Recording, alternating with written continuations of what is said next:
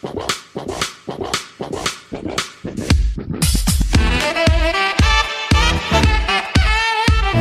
is where they are building the largest nuclear fusion reactor in the world. Yeah, a friend of mine told me I had to check out this pool. America on Main Street and at the dinner table is talking about infrastructure when 20 years ago they didn't even know what that meant. Today, those towers are an astounding display of wealth, prestige, and engineering first. It's impacting everyday Americans. I am against the train the way it's being done right now. New York City housing is a scam. It is a scam. The Shard in central London is being officially opened today, and at 310 metres tall, it's Europe's newest and tallest skyscraper. Hello, I'm Fred Mills, and this is the world's best construction podcast by the B1M.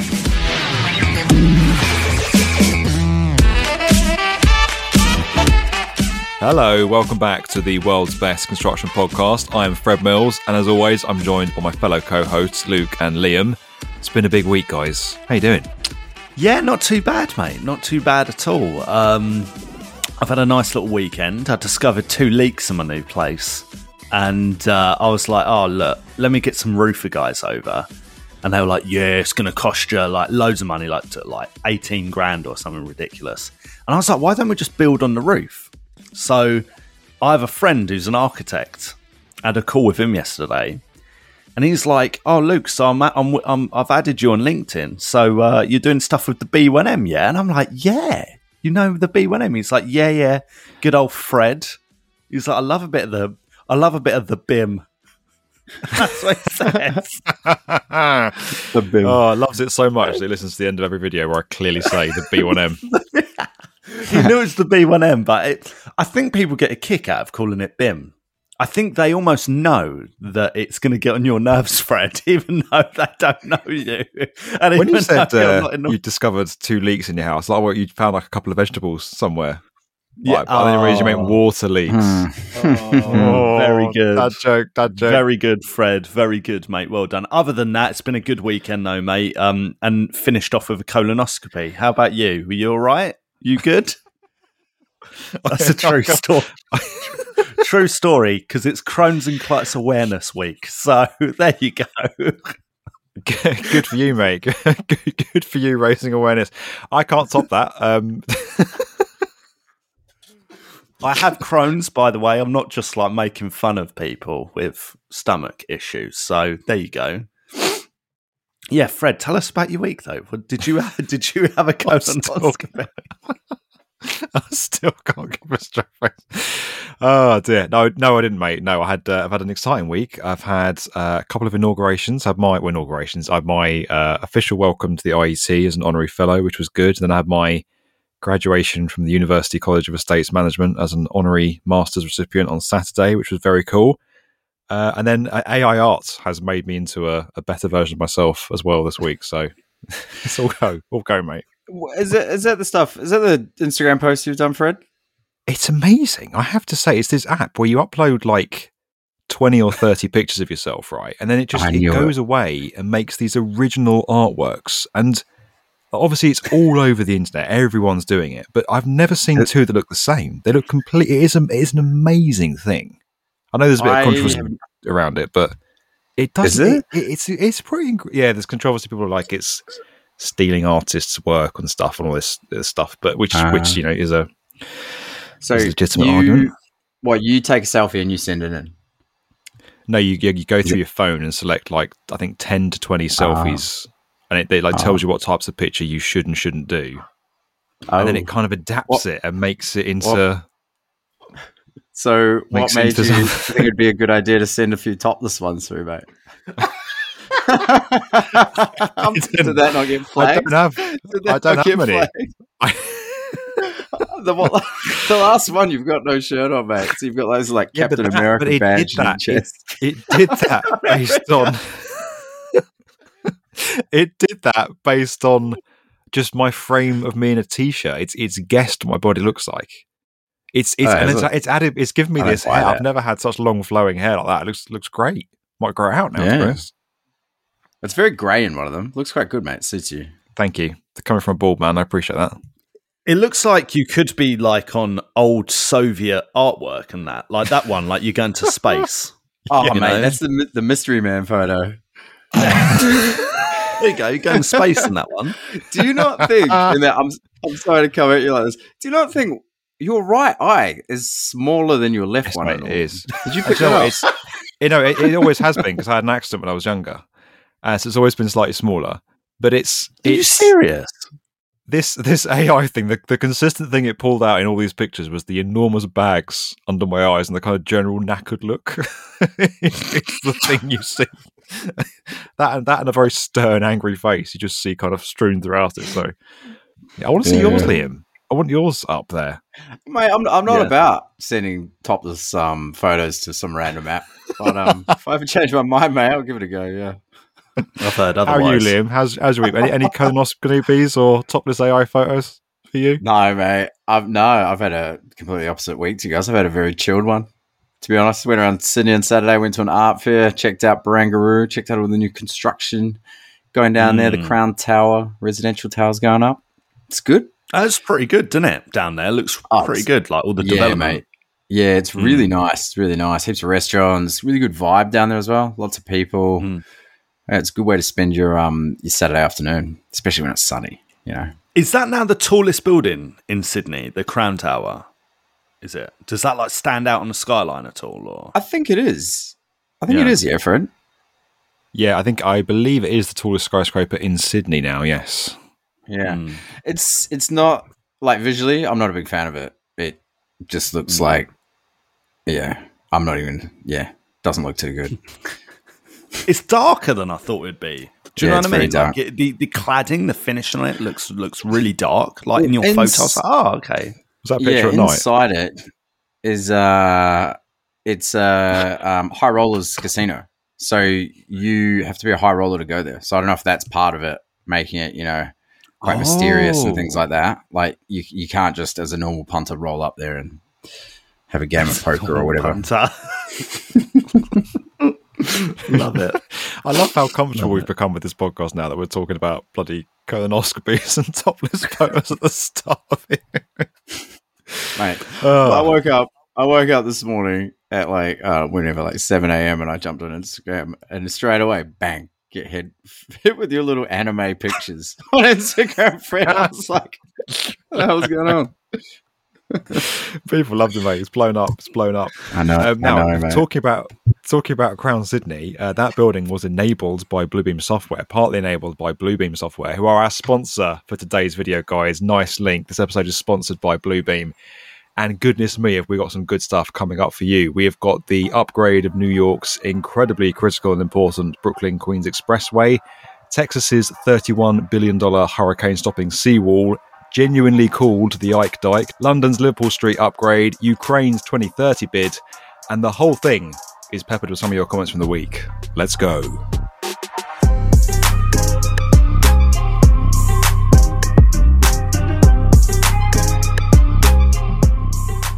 First up this week, we have got New York's upgrade of the Brooklyn-Queens Expressway, beautifully shortened to the BQE. Now, the BQE in NYC is a pretty major road, but if you don't live in NYC in New York, you probably never heard of it. The reason we're covering this is because this is a very important artery way, there you go, new word, into the city. Part of it runs along the East River in Brooklyn and has this very famous triple cantilever carved into the land. If you haven't heard of the Brooklyn-Queens Expressway, the BQE, I guarantee you've probably seen this road in a movie somewhere. You've probably seen it without realising what it is, and if you look at the video, you'll recognise it, and you will have seen it before in New York. So the road starts up at the Grand Central Parkway in Queens and runs for 19 kilometres right round down to Red Hook in Brooklyn, kind of down on the south tip of Brooklyn. More than 130,000 vehicles use this route every single day. As I said, it's a critical route for commuters and freight into Brooklyn and Manhattan. If it shuts, or if it were to break down, or people couldn't use it for some reason, all those 130,000 vehicles would have to be diverted through residential streets, causing absolute chaos in one of the world's biggest and most important cities. So this is a pretty major road, and it's in a state of disrepair and needs an upgrade. You guys familiar with the BQE? Yeah, I think I am. Only because I've been to New York though, and I think I recognised it after I saw the video. I was like, yeah, I think I recognise little bits and bobs there, but I know that. I mean, a lot of what you've mentioned in the video makes a lot of sense, because when you land at JFK, it feels like when you're getting a bus or a taxi, whatever, to Manhattan, it feels like you have to go through a lot of side streets because it gets so clogged up. There's loads of traffic. And it seems to be that seems to be a huge problem in New York. It's a huge problem in a lot of places. But I mean, mate, this is like a bit worrying, isn't it? I can't lie. I felt like a bit anxious. Like by the end of the video, I was like, how do you fix something like this? Like, where do you even start? Like, do you just stop people using it, or do it bit by bit, do it lane by lane? It's it's worrying, and it goes to show, this could happen in a lot of places, like London, just on our doorstep, in Sydney. London's got the M25 though. Yeah, well, I didn't want to flex too much, Liam. Do you know what I mean?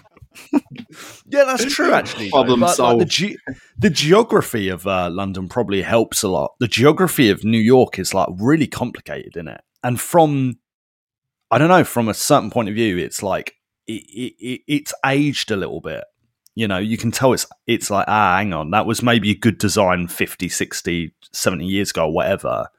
Now, I'm not so sure, mate. Not so sure. I mean, longer ago than that. So this kind of goes. This is a good example of the US's aging infrastructure and the scale of the task that's facing that country now to upgrade its infrastructure and kind of keep the show on the road in many ways. Designed by a guy called Robert Moses, who did a lot of New York design in the early 1900s. So he designed and planned this, and then construction on it started in 1937. Whole route was completed in 1964, which is, it's a pretty long project, at a cost of $137 million. And then literally since 1964, it's been patch repaired every now and then. It's really is an old piece of infrastructure now. So, much of it is beginning to disintegrate. There's, like you say, Luke, you talk about closing part of it and making you feel anxious. They've already closed one lane to trucks because the weight of trucks on some of the cantilever bits is too extreme and could cause the thing to collapse. So, it's some pretty scary stuff. The bit that's in most need of repair is this 2.4 kilometer section called BQE Central, which is the bit where the triple cantilever is, the bit kind of opposite Lower Manhattan across the East River there. It's not in good shape, largely because the steel inside the concrete is corroding due to excessive road salt, water infiltration, and the fact the steelwork they used in the 1950s didn't have any protective coatings on it. So, would you get a taxi along this road, Liam? I probably would, mate. Yeah, I probably would. It is quite interesting in the video. It just seems like, obviously, they never make a decision on it, so they just keep doing repairs every year, right? They're just like, all right, let's fix this part. So it doesn't really look like there's an end in sight from what I can see. I was going to say, this is just classic New York. Like, everything just takes such a long time and costs such a lot of money, even though it's blindingly obvious what needs to be done and what needs to happen. Like, there was a report on this in 2016. A report said that this road is in disrepair, and if nothing happens, it's going to have to be closed to all trucks by 2026. And literally since then, they've just been putting ideas forward. There's been ideas for a temporary highway, closing the road entirely, building a new tunnel, re-waterproofing it, demolishing the whole thing and starting again. But they just can't come up with a plan that everyone's happy with and can agree on. And all we've got so far is that they've closed one lane to trucks to kind of keep the thing limping along. It's not a great advert for the world's superpower. Wouldn't just creating a tunnel solve it? Yes, but building tunnels are quite expensive and time consuming, and that would cost even more money in New York. We've done stuff before about upgrading tunnels. I mean, the East Side Access project took I think 19 years for them to do. Oh my days! Oh wow! The Second Avenue subway again is an enormous project that's taken decades to get off the ground. So yes, in any other city, just building a tunnel would be good, but New York does seem to make a meal of things. There's now a new plan on the table. So New York City Mayor Eric Adams, who came in at New Year 2022, has proposed this accelerated plan, which is due to start in 2023. So that's just focused on the cantilever bit. Plan is to make it cheaper and faster. But even with that, there's ongoing community meetings now for the next couple of years about what to do about the Brooklyn Queens Expressway. Then there's a design process. Then they're going to try and start construction works in 2026. And in the meantime, they're just doing these emergency works still to kind of keep it going. So, we were fascinated by this project because it's this road that everyone's seen but doesn't really know what it's called, that New York City relies on. That's a key bit of infrastructure that they have just neglected, and now, even though they know it needs fixing, can't seem to find a way to fix. So the power of infrastructure. I was just going to say, it's quite funny. Last week's podcast is on a tunnel that's being built for Sweden by Germany and Denmark, and then you've got New York not being able to agree on this key bit of infrastructure. Yeah, get Denmark to build it. Get Sweden to come over and negotiate on behalf of New York. And be like, you know what? We'll get Denmark to build this for you. Yeah. We'll play them. Just the contrast of Europe compared to America in infrastructure projects. It's pretty crazy when you compare the two. Yeah. It's noticeable, isn't it? It is noticeable. And I think historically speaking, it's a shame that the US spearheaded and invented a lot of this infrastructure, in the early part of the 20th century. And 1937, this began. In 1937, our own countries didn't have anything near a highway, motorway that wasn't even imagined. Do you know what I mean? And yet, with the US, they just created these massive networks. That's particularly after the war, right? They created the interstate system, and everyone followed suit. Everyone kind of copied them. I think the Germans as well, maybe. Spearheaded a lot of interconnected motorways and whatnot in the 40s and 30s, but it's a shame that and I think a lot of Americans share this sentiment that it seems so difficult to get things that are publicly funded off the ground in the States. And in New York, like you said, Fred, this is so important. Things that happen in New York can affect the rest of the world. And it goes to show that this one road, that at face value, you could look at it and go, oh, well, this is a bit dry, isn't it? It's just a road in New York. It's really important. It's a really important part. And it is an important artery in the whole system, in the body that is New York. And Arterway, mate. It's an arterway. Coined that term earlier. Artaway, there we go. Yeah, cheers, mate. Well, it goes to show though, if you're just letting it just slowly crumble, how much more money are you going to end up spending when something actually goes wrong? I think this speaks to a bigger societal thing in America, because so much of America's success and progress is built upon its infrastructure. You go back to the first transcontinental railroad they built from the East Coast to the West Coast that transformed travel across the country. You go back to the interstate railway system. You go back to the birth of the airports. You go back to the Golden Gate Bridge. These are enormous, fundamental, huge infrastructure projects that literally underpin and enabled America's success. Hoover Dam, another one that brought power and water to the whole sort of southwest of the United States. These are huge projects that enable America's success. I think the Biden administration sees that. They've obviously got this $1.2 trillion bipartisan infrastructure plan. Obviously, money doesn't seem to go as far as it used to in the US right now, and they weren't able to get as big a plan as they wanted through. I think the original plan was upwards of $3 trillion, even $4 trillion at one stage, but it was kind of got negotiated down. But it speaks a lot to the issues in society that there's so much disagreement and backlash and arguments over funding and the whole original vision of what we're trying to do and what it could enable and what it could mean for people's lives and wider societies has become lost in this bureaucratic mishmash of red tape and debate. And it's sad. And I think, as I said, sadly kind of representative of US culture a bit at the minute.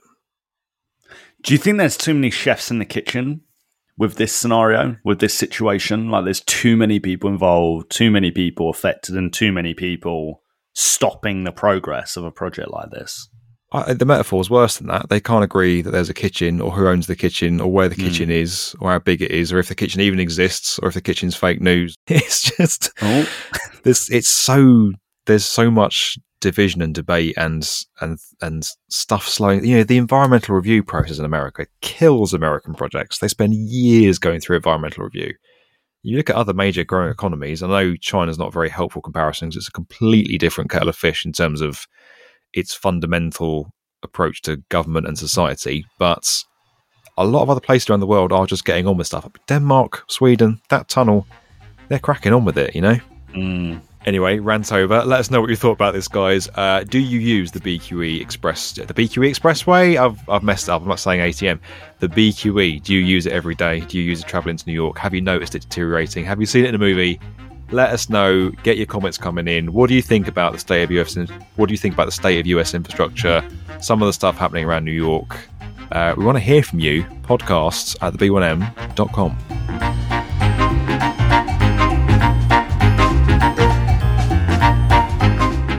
So today's episode is sponsored by Bluebeam. Bluebeam develops innovative technology solutions that set the standard for project efficiency and collaboration for design and construction professionals worldwide. Founded in 2002, Bluebeam creates desktop, mobile, and cloud-based solutions for paperless workflows that improve communication and streamline processes across the entire project lifecycle, from design through review and construction to handover and beyond. Oh. Groundbreaking news for you guys. Yeah, it's good. Is that the reader? What else? What else can we learn about from Bluebeam, Fred? Well, I'm glad you asked, Luke. The key to Bluebeam's success is a customer-focused approach to product development. Bluebeam works with the industry to create solutions for the industry. More than 2.5 million design and construction professionals in over 160 countries trust Bluebeam's award-winning document and collaboration solutions to get more done in less time. Literally, the goal of my life is to get more done in less time. So, yeah, I can relate to this. 2.5 million. Bless them.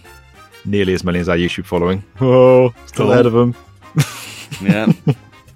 Little flex. Yeah, got to get it in there at any opportunity, really.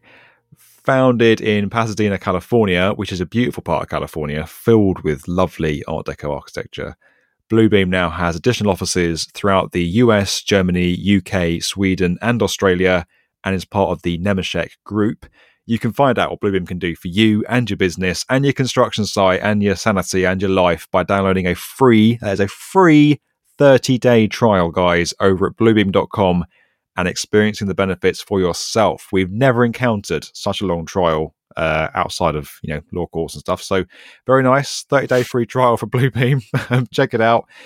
I've said it before, I'm going to say it again. Really like these guys. The stuff about them designing this, by the industry for the industry is incredibly true. They really listen to the customer base. The tool has been designed and adapted to work best for the industry that it's designed for. And it's fantastic. We have worked with them over many years. They're a great group of people. And I would highly recommend checking out that 30-day free trial over at bluebeam.com. 30-day free trial, guys. Bluebeam.com. Have I missed anything, Luke and Liam? No, mate. No. I was going to say, Bluebeam was founded in 2002, right? And a movie came out that year called Austin Powers in Goldmember. Now, I've always thought about Luke has always reminded me of someone. And it's just come to my head. Honestly, mate, you remind me of Austin Powers. What? Are you joking? No, you do, mate. You do. The way you talk. I've always had it in the back of my head. I'm like, who does he remind me of? The way I talk. Yeah. Reminds you of Austin Powers. What are you talking about? In what way? Just your mannerisms, just your accent, just it's in a good way. He's a funny guy. He's a funny character. Thanks, mate. I'll wear that with pride. Oh. Thanks, Liam. I'll have to try and think of who you remind me of. Well, I did. This is payback for the Lobot comment, isn't it? I was like, when you're wearing a headphones, you look like a background character in The Empire Strikes Back called Lobot. Google it, everyone. But yeah, go. That is one heck of a burn, Liam. That is one heck of a burn. I want to see your AI art now, Luke. I want to see if you like Austin Powers in the AI. Should I wear glasses as well or something? And I won't get an haircut. It added glasses to mine. It just threw them in. I didn't put up any pictures of me in glasses. It just added them in. Oh, I don't believe that, mate. I don't believe that for a second. When have you seen me wear glasses? I don't know. I just don't believe it. There's some strange posing going on in those posts, mate. Mate, I have not sat in these poses before. My head has been put on other people. I'm not an astronaut. Yeah, okay. You probably haven't seen me in a NASA suit before. Goodness me. Anyway, guys, find out what Bluebeam can do for you and your business. That free 30-day trial over at bluebeam.com.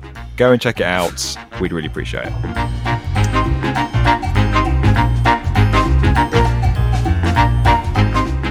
Also this week, back on Tuesday, we brought out a video on Tomorrow's Build about Texas's $31 billion new hurricane-stopping seawall, which is very impressive, big infrastructure project. I kid you not, guys, it's called the Ike Dike. So it's this massive new coastal defense project in Texas, as I said. It's named after a terrible hurricane called Hurricane Ike, which hit in 2008. They are now building a dike to prevent flooding from another hurricane, and it's become dubbed the Ike Dike, which, hey, gets some headlines, doesn't it? Definitely memorable. That'll stick in the mind. Yeah. Now, we shouldn't laugh because Hurricane Ike caused extensive damage, flooding over 15 miles inland, and 34 different counties were declared disaster areas when it hit. I think it was September 2008. So pretty terrible hurricane that hit Texas.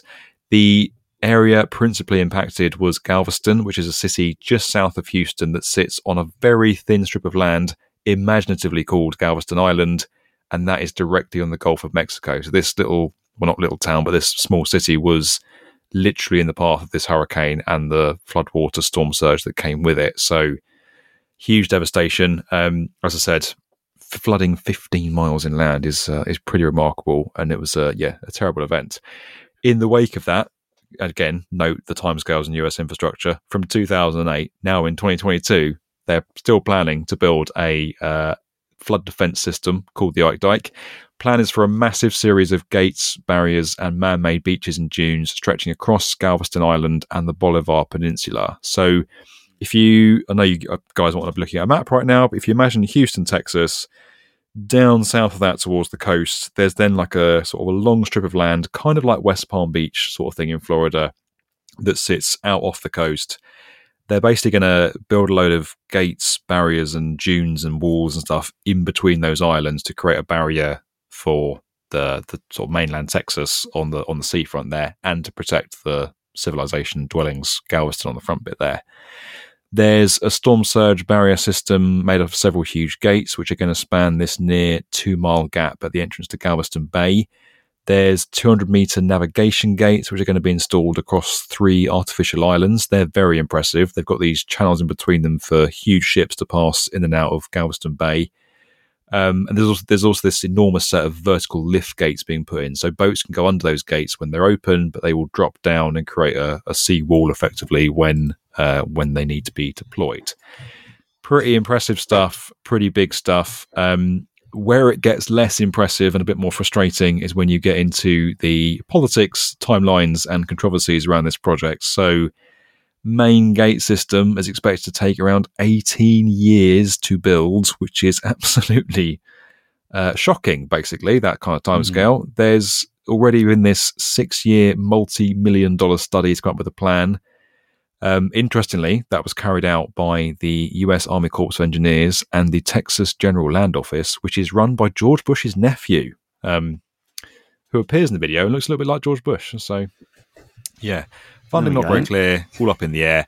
And I think the probably most controversial thing is that the Houston-Galveston area is home to a lot of petrochemical facilities, including some of the largest petroleum refineries in the US. So there's a vested interest in those organisations funding this seawall to prevent flooding of their facilities, but you've got the kind of fossil fuel sector paying for a climate change barrier so that we can continue burning fossil fuels and perpetuating climate change potentially. So, yeah.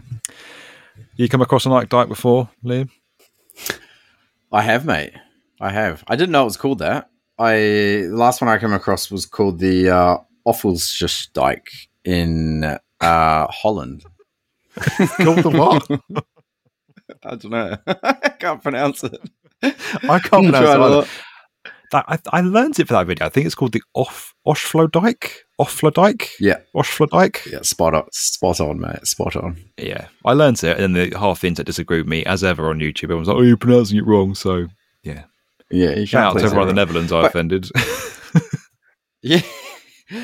But yeah, mate, I came across it then. I find it really, really interesting that a lot of places around the world are building these. You know, we did the video in Holland on this 3 years ago, where I think they got the same gates for this project, the idea from that as well.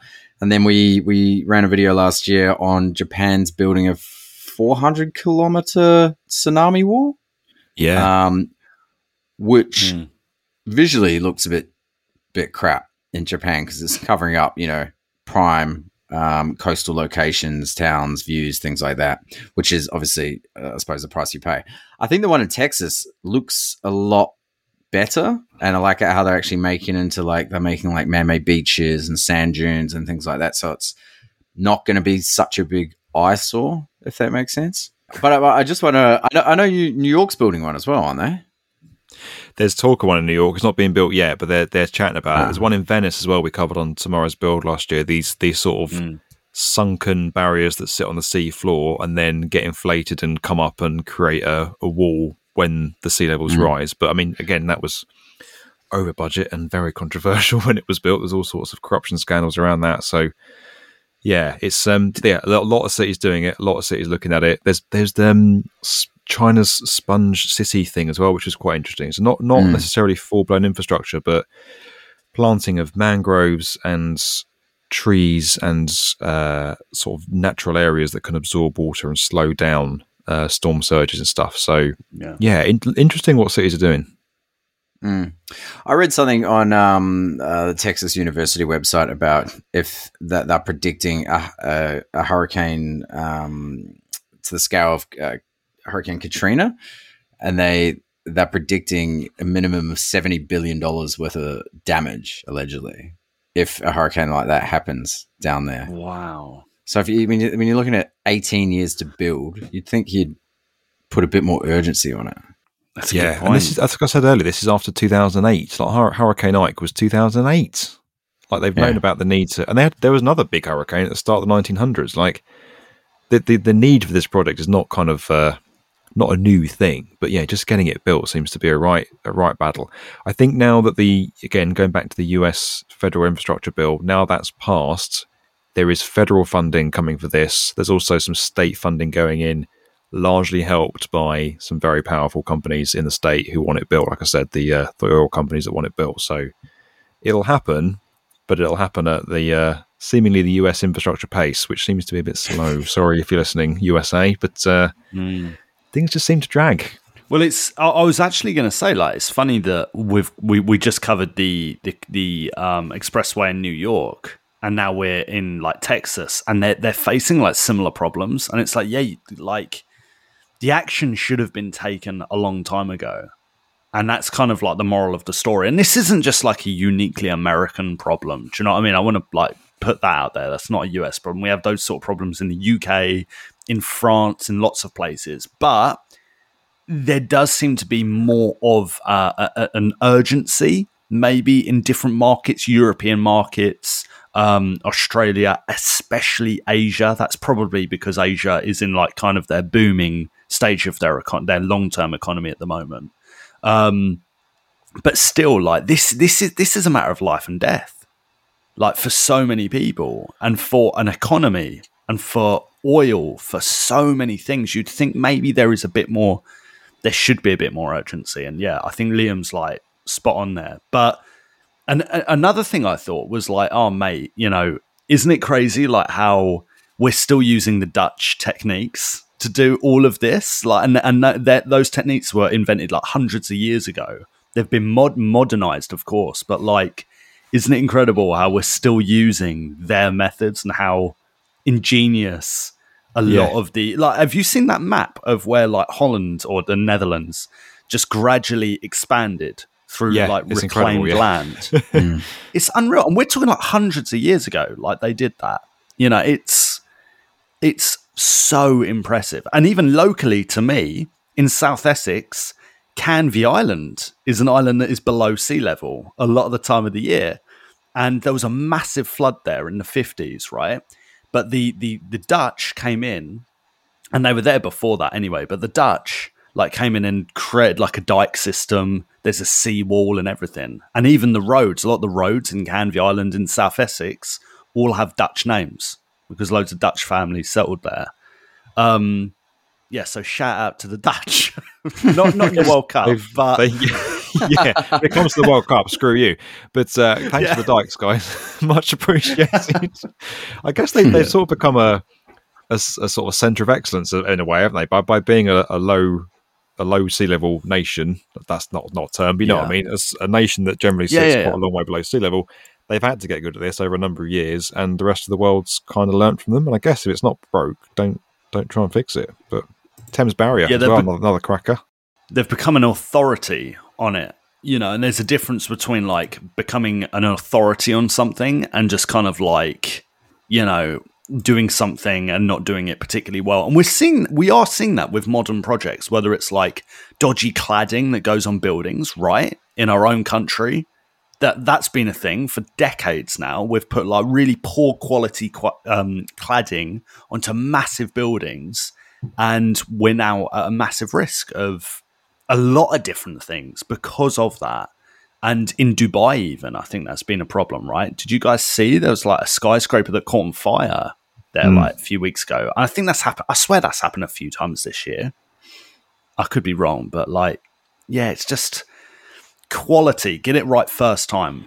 And if that means going to the people that do it best, like in this instance, going and copying the Dutch methods or whatever, then do that. Yeah, do it properly. I think you're right, Luke. I think I've mentioned the petrochemical stuff earlier, and a large part of the motivation for this is the fact that it would damage significant power infrastructure, fossil fuel power infrastructure across Texas. But there are also people, communities, schools, businesses, livelihoods that would be interrupted as well. And these things suddenly become incredibly important when flooding happens, don't they? You need to stop the stuff that's happened in Pakistan this year. Hurricane Katrina, I remember that vividly. I was, again, very boldly reminded of that when I visited New Orleans recently, and you see the rebuilding there and the new infrastructure that's been put in there. It takes disasters to focus the minds. I say that this disaster happened in 2008, and minds don't seem to be particularly focused. But anyway, Ike Dike seems to be steadily happening and on the way. Hopefully they build it in time, I guess, before the next storm arrives. And shout out to my mate Ike, because I do actually have a friend called Ike, or Ikey. Does he have a dike? Yeah. he might do, maybe one day if he moves to Canvey Island. But I never heard that name. I never heard that name before. But his family are Nigerian. Maybe it's more common in. I used to work with a guy called Ike. Yeah, he was a really nice guy. I didn't have a dike, but he had a bike, actually. He had Ike's bike.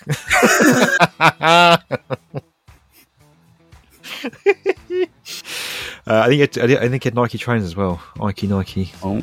Ike's Nikes. Anyway. Let us know what you think about this, guys. This huge $31 billion hurricane stopping seawall in Texas. It's big. It's Texas. They're going big with this, including on the timescale. It's taking a long time to build. Let us know what you think. Send in your comments. podcast@theb1m.com.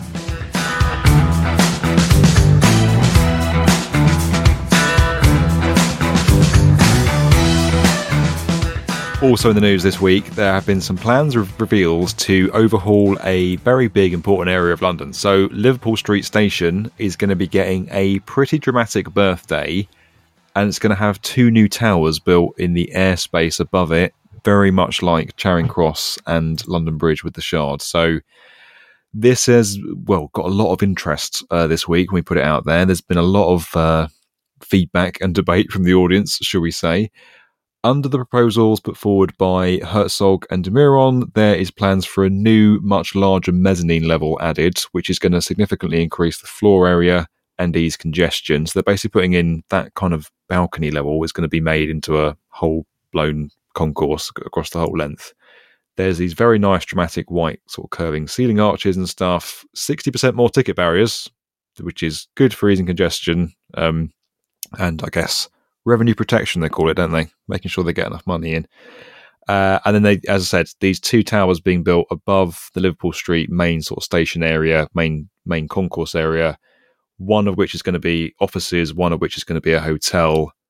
And this is a pretty major change. I think this has been coming for a while. It's been pretty inevitable for a while because you've got so much high rise around there. You've got these sort of train tracks and low rise station that's screaming out for something built above it.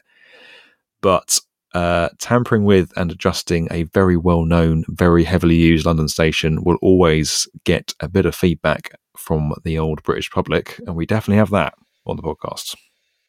I mean, when was the last time there wasn't a whole load of construction going around Liverpool Street? I can't remember the day you walk out of the station and you're not disrupted by scaffolding or roads blocked off and things like that. I think the whole area has completely changed, even in the last 5 years. Yeah. Yeah, I think you're right. Well, it's on the doorstep. Well, it's in the city, the square mile. So, the central financial district in London, there's all the wacky skyscrapers near there. Yeah, I think it needs it. I think it needs redevelopment. Do you know what? When you look at it, those towers that you talk about, Fred, like they're quite tall, aren't they? Yeah, we're calling them towers, not skyscrapers, because they're not that tall, but they are pretty decently sized, yeah.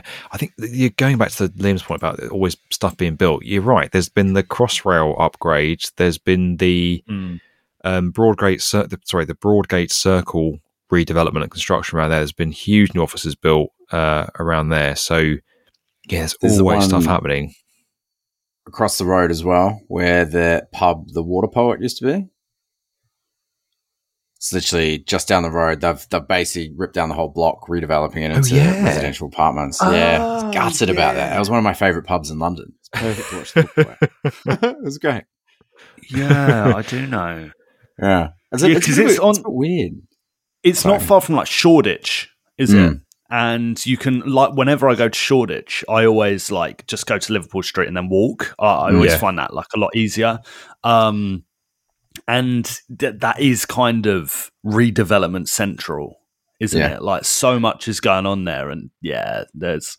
Well, Shoreditch is going to completely change in the next few years. Box Park's turning into a big residential complex. It won't be Shoreditch as you know it in 3 to 5 years, I don't think. And that's the thing that's happening in a lot of places. But like here, I'm not sure if you guys can see, but in the render, which I'm a little bit dubious about, by the way, but I'll get to that in a second. But like, I appreciate that they're kind of building over these red brick buildings, right? They're kind of putting these towers on stilts so it doesn't disturb these buildings that are below it. And then they're building a building above these older buildings. That looks really, really cool. But the cladding in the render, and this is my beef with a lot of renders, but it looks like these buildings look like ghost buildings. They look like they're slightly see-through. They're white. They're glowing. And that is. Sorry, Luke. I should stop you right there, mate. That is the thing about this stage of development. So it's not that those buildings are going to look like that. It's that they've drawn a semi-transparent box to sort of say, this is where development could happen, but we don't know. I see. What so this is the massing, this is the zone, but we're going to let a private developer come in and say, design what you want to design, but within these parameters. So it's not that they've built a see-through skyscraper. People were saying this with Euston as well, because when the Euston renders come out, they were like, "Oh, there's a see-through skyscraper above," and everyone's like, "No, it's a development drawing." Do you know what? I wasn't actually aware of that, mate. I've learned something. There we go. World's best construction podcast. I was explaining that in the I was explaining that in the comments on Instagram as well, because people were asking that as well. So it's a widespread bit of confusion. Yeah. So yeah, there you go. Bit of architecture knowledge alongside your colonoscopy and your AI renders. I'm having the best few days ever, mate. I'm having the best few days. Liam's called you Austin Powers. I mean, just I know what's going on. Gotta laugh. Yeah, I think it's nice that they're retaining those red brick buildings. I think there was a bit of concern. Again, lots of feedback on this. There's been a bit of concern that the red brick buildings would have been sort of damaged, but they are Grade 2 listed, as I understand, and they are being retained and incorporated into the new development. And actually, if you look at some of the renders, they've done that in a quite a nice way. This is a big station, a very heavily used station. I think it's good that it's being invested in. Again, it's going to mean more disruption for us, having just had the Elizabeth line built and finished, and with the Broadgate works going on, it's going to mean more disruption. But I guess that's London, isn't it? There's always something happening, always new development, always evolution. So, yeah. Fun times. Also, we're now going over to Ukraine for a very interesting proposal that's been put forward. So the Ukrainian government are pitching for Expo 2030 to be held in Odessa. This is obviously a very bold move given the amount of stuff they've got going on there at the minute, but it really underlines the forward-looking plans they're putting forward, the kind of forward-looking attitude they have, and their plans that they're already laying down to rebuild the country and look towards the country's future beyond some of the terrible stuff that's happening with Russia's illegal invasion of Ukraine at the moment. So last week, Zaha Hadid Architects unveiled its proposals for this Odessa Expo 2030 bid. All of that was presented to the 171st General Assembly of the Bureau International des Expositions, abbreviated to the BIE, in Paris, which is basically the big group of people that sit down and decide where expos are going to be held. They're pitching for 2030 now. If this came off, the expo would be the first ever hosted in Eastern Europe and would showcase the UN's 2030 agenda for sustainable development. Mindful of the challenges with past expo events where the sites have been kind of built and then left and become ghost towns, the plan with this one is that all facilities can be reused and adapted so that nothing is wasted. Now, President Zelensky of Ukraine put out a statement with this that I think is important to read because it helps you understand why they're doing this, why it's come about, and where the country's headed. He said, "In a city that has always been multinational and multicultural, a city of diversity with ancient connections throughout the world, when you visit Ukraine and our Odessa in 2030, you will feel the power and culture of not just one country and one city, you will feel the potential of all humanity." And that kind of, for me, underlines why they're doing this, why they're pitching it, why they're bidding for it, and the very powerful, clear demonstration that this guy is making in the future of Ukraine in the years ahead. So a project's laced with interest and potential and political symbolism. I personally love it. You've got Zaha Hadid in here as well. What do you guys make of it? I think it looks great, mate. The designs, the renders look beautiful. Very elegant. Yeah. I am a bit confused, obviously, with everything that's happening over there. But yeah, obviously, if it comes through and they pull it off, awesome. Yeah, I'd agree. I'm going to echo what Liam just said. Obviously, it's a sensitive matter at the moment, and I think this gives something to Ukraine to focus on that isn't war. I think that's maybe the point. Yeah, man, it's beautiful. They really went in, like they put a lot of effort in to the designs here. It's fantastic, really fantastic. Really impressed, mate. Really impressed. Some nice comments as well as people saying this is a great way to boost Ukraine's economy post-war. It's great to see projects like this. Fantastic to see a forward-looking project like this. Can't wait to see Ukraine build this into visit in 2030. Some really nice stuff coming forward. Some real, obviously, support for Ukraine, which is nice to see. Yeah, definitely, mate. Any other major comments from the week you guys want to talk about, or any big news from the week? Not really, mate. I just want to do a shout out to my buddy Nick. He's been binging our podcast episodes for the last week. I've been getting daily updates of him critiquing me on the show, which I absolutely love. So I just wanted to do a big shout out. What's he said? I don't know. He's just picking up my grammar. I don't know. I don't know what he said. I don't know. He's just teasing me, which is good. It's good. I like that. He's also been barracking for me in the YouTube comments. I don't know if you saw. I think he goes by the name as Falcon. On YouTube, he's got a scarf or a towel wrapped around his head. I can't really tell. But he said, Liam Marsh needs more screen time and B1M videos. I concur with him, mate. So thanks, Nick. How did that happen? So he listens to the show, obviously, and then he's like, "Oh, I like the sound of Liam. Let's get him on. Let's get him on a vid." Yeah, I don't know, mate. He's always, I think he's always watched the B1M videos for a couple of years now. And then I was chatting to him last week. I was like, "Oh, mate, we listen to podcasts. We get podcasts too." And he's like, "What? Okay," and jumped straight on there. He listens to so many podcasts. He's in the top 5% of podcast listeners in Australia. Which is wow. Yeah, it's nuts. He sent me a screenshot from Spotify. Yeah. Wow. What a lad. Yeah. Wow. Thanks, Nick. Thanks for listening. I can't say I agree with all your feedback and advice on the direction of the B1M, but we'll put a pin in that one and chalk it up as a good idea we might come back to. Thanks for listening, mate. That's much appreciated. Oh, dearie me. One of my funniest comments from the week was someone commenting on my going back to the AI art. Someone said, "I need a cigarette after seeing these." We start with the AI art of Fred Mills. We finish with the AI art of Fred Mills. Yeah, is that how we're playing it? That's how we're playing. I want to see your Austin Powers art, Luke. And I want to see Luke as Liam as Dr. Evil. Yeah. Deep down, that's why there's a connection.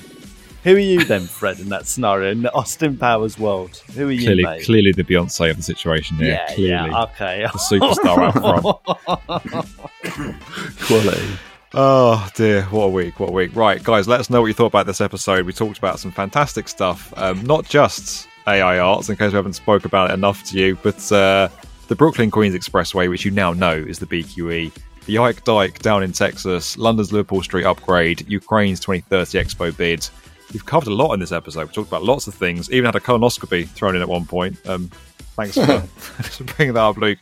Whole thing's been sponsored by Bluebeam. Don't forget to go over to bluebeam.com and get that 30-day free trial. We'd really appreciate it. Start it now. You have it for Christmas. You get a 30-day free trial for Christmas. What more could you want? Or it'd be a great Christmas present. Give it to your friends. Give it to your colleagues. Perfect. So that's one heck of a gift. Here's some improved project collaboration and a paperless workflow for Christmas. I'd like that for Christmas. I think that's a great gift. I'll sort you out. There's a free trial going. I'll send it your way. Not going to spend anything. Just going to get me a free trial. Your birthday's on Jan 2. That's what you're getting, mate. Great. There you go. So there you go, everyone. In case you have left your Christmas shopping a little bit late, free trial of Bluebeam over at bluebeam.com. 30-day free trial. Go and check it out. As always, you all know what you thought about this. Get your comments coming in. Podcast at theb1m.com. And we will see you for an increasingly festive episode next week.